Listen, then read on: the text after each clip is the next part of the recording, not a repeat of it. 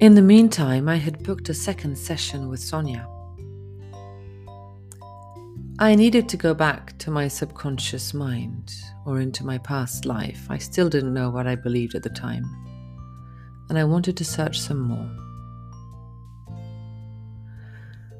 The session was booked for the morning of the 10th of December. I got up, made myself a cup of coffee, and got ready to travel in time. 1, 2, 3. Look at your feet. I'm on top of a hill. The air is very fresh. I'm barefoot. The view is beautiful. I have the sea in front of me, all the way to the horizon. I'm hovering over a soft green and mossy landscape. I love that. All my life I've been fascinated by moss and how so very soft it is. It's a sunny day and I've come for a walk by myself. This past life regression was slightly different from the other. My visions were just as still as in the first one, and also somewhat blurry, or overlapping, if that makes sense.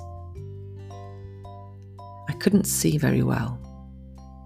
It was mostly sensations and energy flowing through my body and emotions, lots of emotions. What I saw was the forest, the same place, the same tree, the same hole in the ground, with the smell of the leaves and muddy humidity. I saw myself putting my hands on the tree, and energy was running through my body, into my arms, my hands, straight into the tree and its roots. I felt pulled in, and I could see the roots of the tree sparkling and going deeper and deeper into the earth. We were swirling, the roots and me, dancing underground in an ever-expanding dance. Another scene took place in front of what looked like a church. There was a fountain in front of it and a market around it. 1, 2, 3. I'm on the beach with a friend, playing with stones in my hand. One of the stones I really like, a black oval one. I put it in my pocket. There's a lot of agitation. I can tell, even though my visions are very still, people are scared, something is wrong. I see explosions and fire in the distance, in the direction of Dublin. Now that I've seen the place on Google Earth, I know which way is what. I can tell north and south, west and east. 1, 2, 3. There's the fountain again. The place is full of people, what seems to be a marketplace. The church bells are ringing. I don't actually hear them, but I can feel them ringing very loudly. There's a wedding. You have to imagine the scene this way, as if I was floating in slow motion, slightly above the ground, and everything is a little vague, like in a dream. The wedding seems to be a big thing. There are tons of people. I'm wearing a black skirt. The cloth is smoother and more elegant than the previous one. I also have a little cap and laced boots. And that's the moment I meet him. The man from the forest. He's there, leaning against the fountain.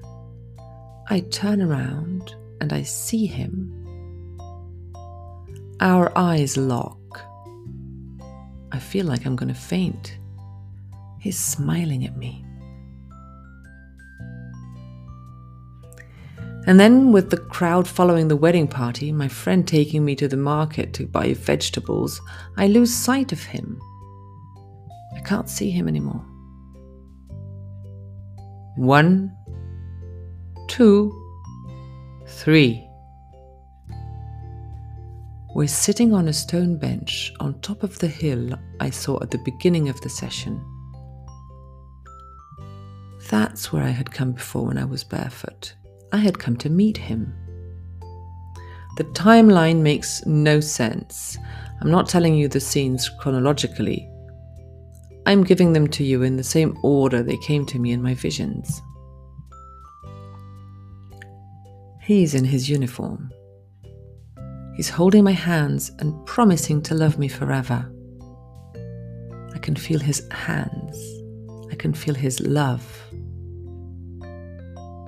10, 9, 8, 7, 6, 5, 4, 3, 2, 1. I'm back. I slowly open my eyes and stretch. I feel like I just came back from so far away, deep down in my soul. I take a long, meaningful breath. Now, I really need to go to Bray.